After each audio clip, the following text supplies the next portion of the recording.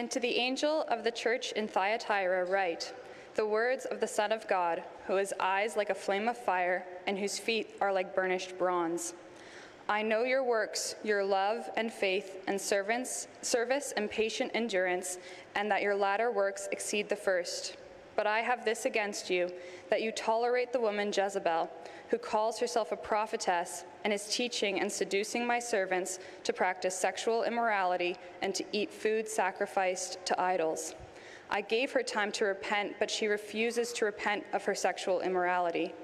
Behold, I will throw her onto a sickbed, and those who commit adultery with her I will throw into great tribulation unless they repent of her works. And I will strike her children dead. And all the churches will know that I am he who searches mind and heart, and I will give to each of you according to your works.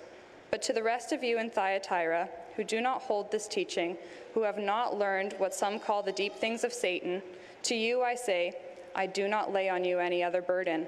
Only hold fast what you have until I come. The one who conquers and who keeps my works until the end, to him I will give authority over the nations, and he will rule them with a rod of iron, as when earthen pots are broken in pieces, even as I myself have received authority from my Father. And I will give him the morning star. He who has an ear, let him hear what the Spirit says to the churches.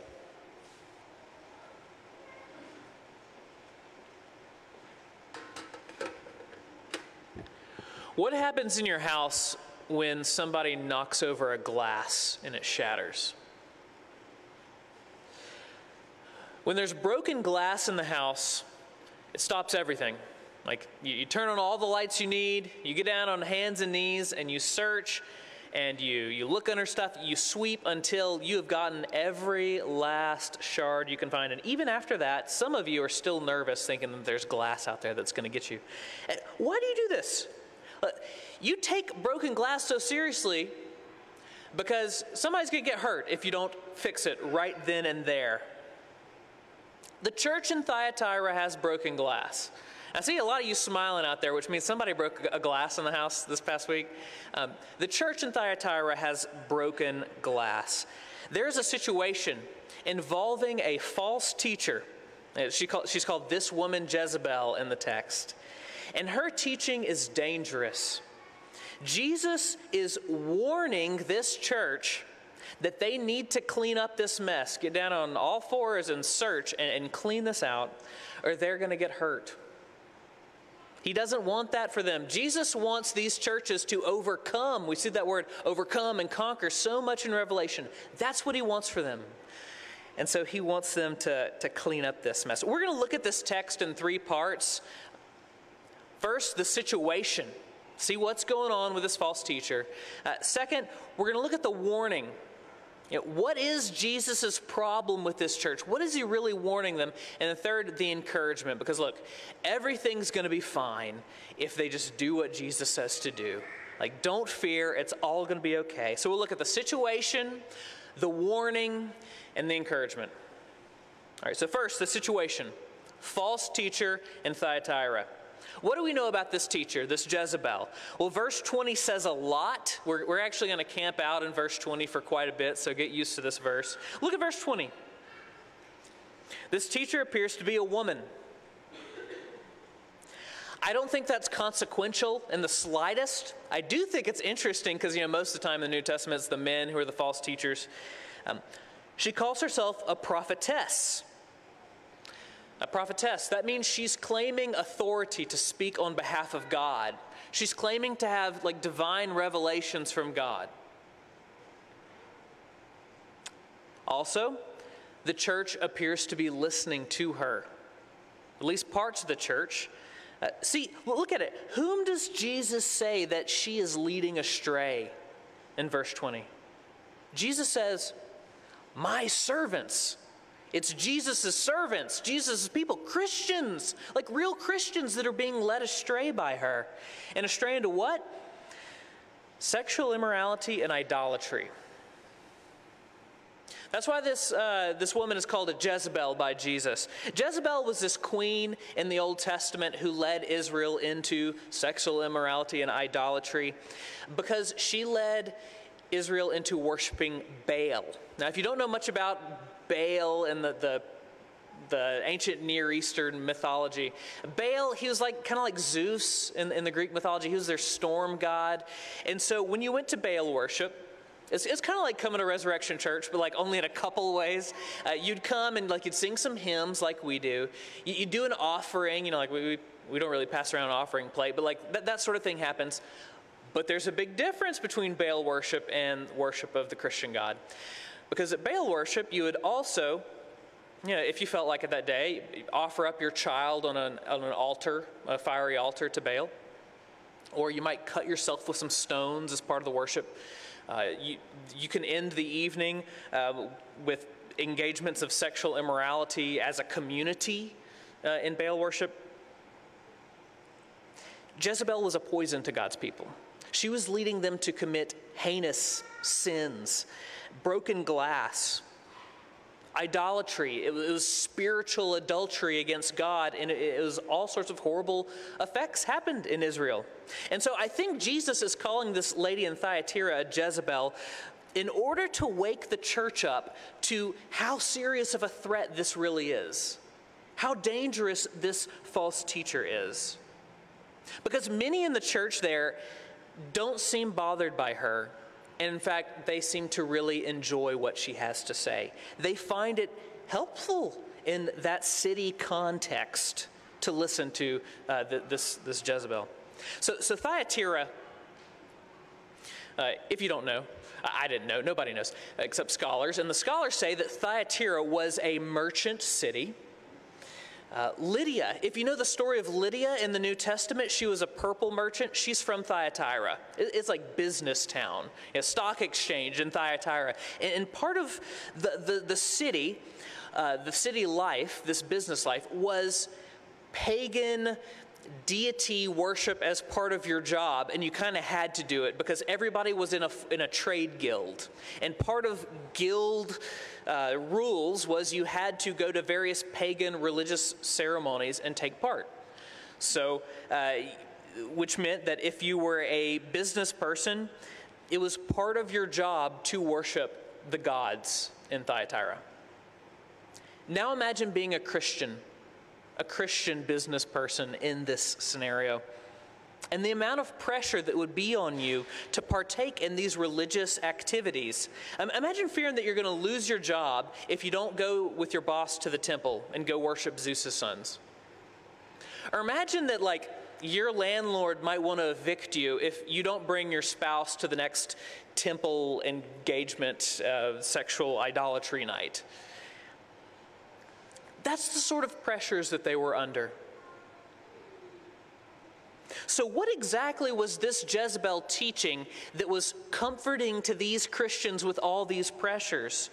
See, she couldn't have simply been just another pagan prophetess in Thyatira. She's in the church. So whatever she was teaching must have been a Jesus-flavored teaching. And so from what we can piece together, I think she was teaching them this. Now, let's be clear. The words I'm about to say are the words I think she was teaching, not what I'm actually teaching you, okay? So I think she was teaching them something like this. Deeply spiritual people who really know God, understand that you can be a Christian on the inside and whatever else you need to be on the outside. You want Jesus?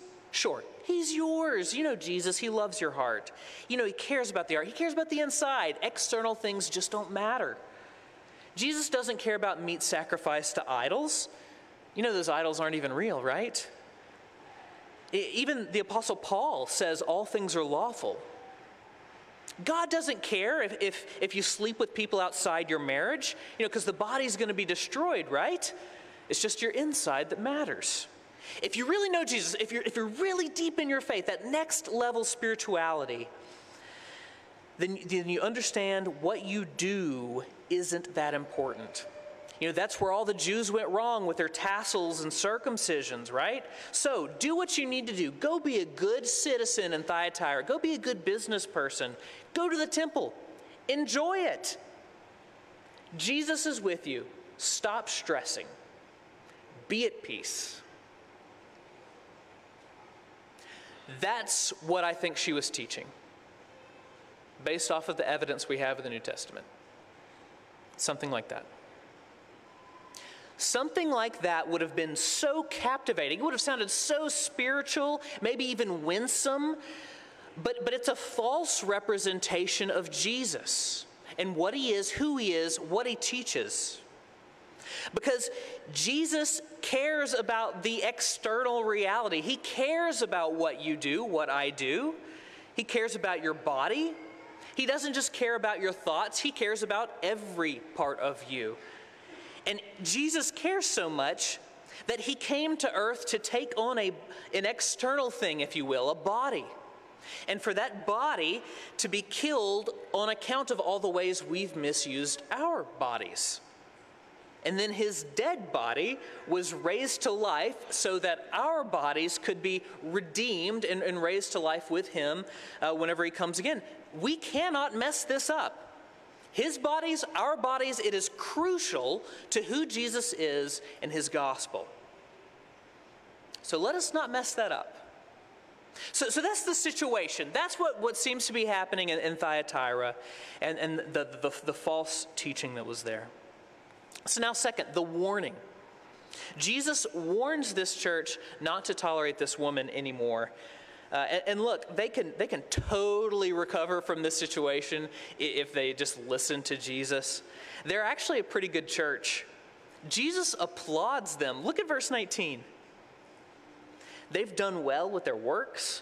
They're loving. They're faithful. The service, people are showing up to, stack chairs after the service, whatever. Perseverance during persecution. They're holding on. And it's not that just like they did these things in the past, like they're a historically good church. It's not that. Because pay attention to the very last words of verse 19. Look at this. Jesus says, their latter works exceed the first. They're a church on a spiritual upswing. This is not a story of a slippery slope where a church has declined in love and doctrine until it just fades into obscurity and mingles with, till it's no different from the culture around it. It's not that story. This is a story of a church that is growing in love and adoration of Jesus. They're reading the scriptures. They're fighting against sin. All the while, there's a serious problem going on. You can break glass in the best of houses. Now, as a pastor here at Resurrection Church, this gets my attention because Resurrection Church, I think, is a healthy church. Hopefully, it's increasing in health. So I want to pay attention to what this passage has to say to us. Full disclosure, I'm not going to stand up here and be like, here's our list of Jezebels we have. I don't have that list. I don't see any. I think we're in a good spot. But frankly, we don't need a Jezebel in this church in order to apply this passage to us. Because Jesus isn't writing to a Jezebel. He's writing to a church that tolerated one. We need to be very clear about that. Jesus' words here are not to her. She's out of the room. Jezebel's not listening. Jesus is talking to the church that tolerated her. Look again at verse 20 and let this sink in. But I have this against you, that you tolerate that woman Jezebel. Tolerant. That's like the thing to be in Canada in 2022. If you're not tolerant, then you are the worst sort of person there is. I mean, when you get down in the nitty-gritty of it, we really aren't that tolerant of everybody and every view. We like to think we are because it makes us feel like we can sort of transcend cultures. But nonetheless, I don't think anybody in this room wants to be labeled as intolerant. Maybe you're cringing in your seats right now. Or if you're new here, you're probably thinking, oh no, what sort of church have I walked into? So what's going on with this tolerant thing? Jesus has a problem with this church because they let the Jezebel person keep teaching. You know, maybe the elders at the church had heard mixed things. Some dirty rumors had spread. People were saying, oh yeah, she's like encouraging people to go off to the temple and commit sexual adultery there and like cultic prostitution. And so the elders meet with this woman and that they explain things to her, like saying, look, you got to watch how you say stuff. People are misinterpreting you, you know. Be very careful. You know, don't say no, say it like this, you know, correct yourself. And so she's been warned. Look at verse 21. Jesus says, I gave her time to repent, but she refuses. She refuses. And so as time continues, the elders, they continue to investigate what's going on. They ask around, you know, and they probably hear people at the church saying really nice things about this person. She's getting like mixed reviews, but also a lot of good reviews. Otherwise, she wouldn't be tolerated. People are saying things like, oh, you know, they're calling her Jezebel. Oh, so-and-so, she's so smart. She's so spiritually deep. You know, whenever I talk to her about my problems, she's always got such a good solution for me. She's so winsome. You know, I brought my unbelieving neighbors to church and they spoke with her and they had the best conversations. She's really helped me to figure out how I can be a Christian at my job. She's helped me figure out how I could be a Christian with my neighbors. And you know what? I've just realized I've been so focused on the external things, but you know, that's just not what the gospel's about. She's probably there's feedback like that about this woman. Mixed reviews, but still very popular. So the elders let her teach, like she can continue to do whatever she's doing in the church. She's embraced by the community. But Jesus doesn't embrace her. In fact, Jesus seems to hate her teaching. It's such a big part of this passage is him just saying all the bad things that are going to come upon her and those who follow her because of her teaching. See verse 22. He's going to throw her onto a sick bed. All those who follow her teaching are going to be thrown into tribulation. They're going to need to flee her presence or they're going to wind up being judged just like she is. Look at verse 23. Jesus says he's going to strike her children dead. That is her devoted disciples, her spiritual children. They're going to share in her fate. And Jesus continues in verse 23 with the result of all this. Jesus is going to judge this woman so that all the churches will know that I am he who searches mind and heart, and I will give to each of you according to your works. Jesus wants everybody to know that Jesus is going to clean the house one day. He's going to take care of everything that's broken. He's going to remove everything that's dangerous to us and our souls and our bodies, everything. So what do we do? I know it sounds a little scary going through some of this stuff, but Jesus isn't trying to make his servants second guess their salvation or anything, but he is pointing them to the importance of teaching. Yeah, this is why we explain the Bible for half an hour on Sundays. This is why we do small group Bible studies where you sit around and you talk not just about the scriptures, but you talk about your life. You talk about sin and how you're fighting it and your relationship to Jesus and grace. We talk about teaching. We talk about our lifestyle because God wants us to take these things seriously. It's life or death. And so take these things seriously. And look, this particular passage is talking about Jesus not wanting this church to tolerate this woman, to remove her from the church. A day may come when Resurrection Church might need to remove somebody from its midst. I'm not talking about visitors or people who are new to the faith or people who are just sort of struggling right now, but they're trying to, work through something, or people with messy lives. No, there might one day be somebody that you love, that you admire, you think's really smart or winsome, that has helped you in some way. But this person refuses to repent of sins, or refuses to repent of a teaching that distorts Jesus and his goodness, and you will have to send them away. You will have to tolerate them no more. You'll have to send them away for your sake, even for their sake. That's the warning. You simply can't tolerate everything. So we've talked about the situation, we've talked about the warning, and so thirdly, finally, we're going to talk about the encouragement. So for as painful as this whole first section may have been, the last verses 24 to 29, it's just pure encouragement from Jesus. He is wanting them to be happy with this last section. He's encouraging them to hold fast to a few things, 3 things, and everything's going to be okay. 1, hold fast to a simple gospel. No more of this secret deep knowledge stuff that Jezebel's teaching, which some people, I think it's really interesting. Do you see what they call it in the text? They call it the deep things of Satan. I love that. She probably was calling her teaching the deep things of God, and somebody's like making fun of it, just showing it what it really is. She's not leading you deep into God, she's leading you deep into Satan.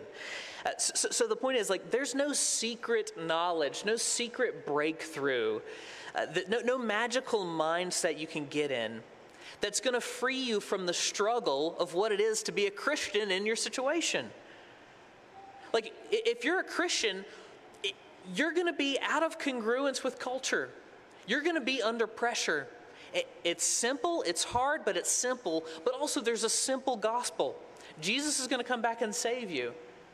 And as complicated as life may be, that's the simple fact. So hold fast to that simple gospel. Don't expect some deep thing. And a part of this simplicity of the gospel is that it's also not merely external. Jesus says to them, I do not lay on you any other burden. Did you see that in the text? Do you see that? I do not lay on you any other burden.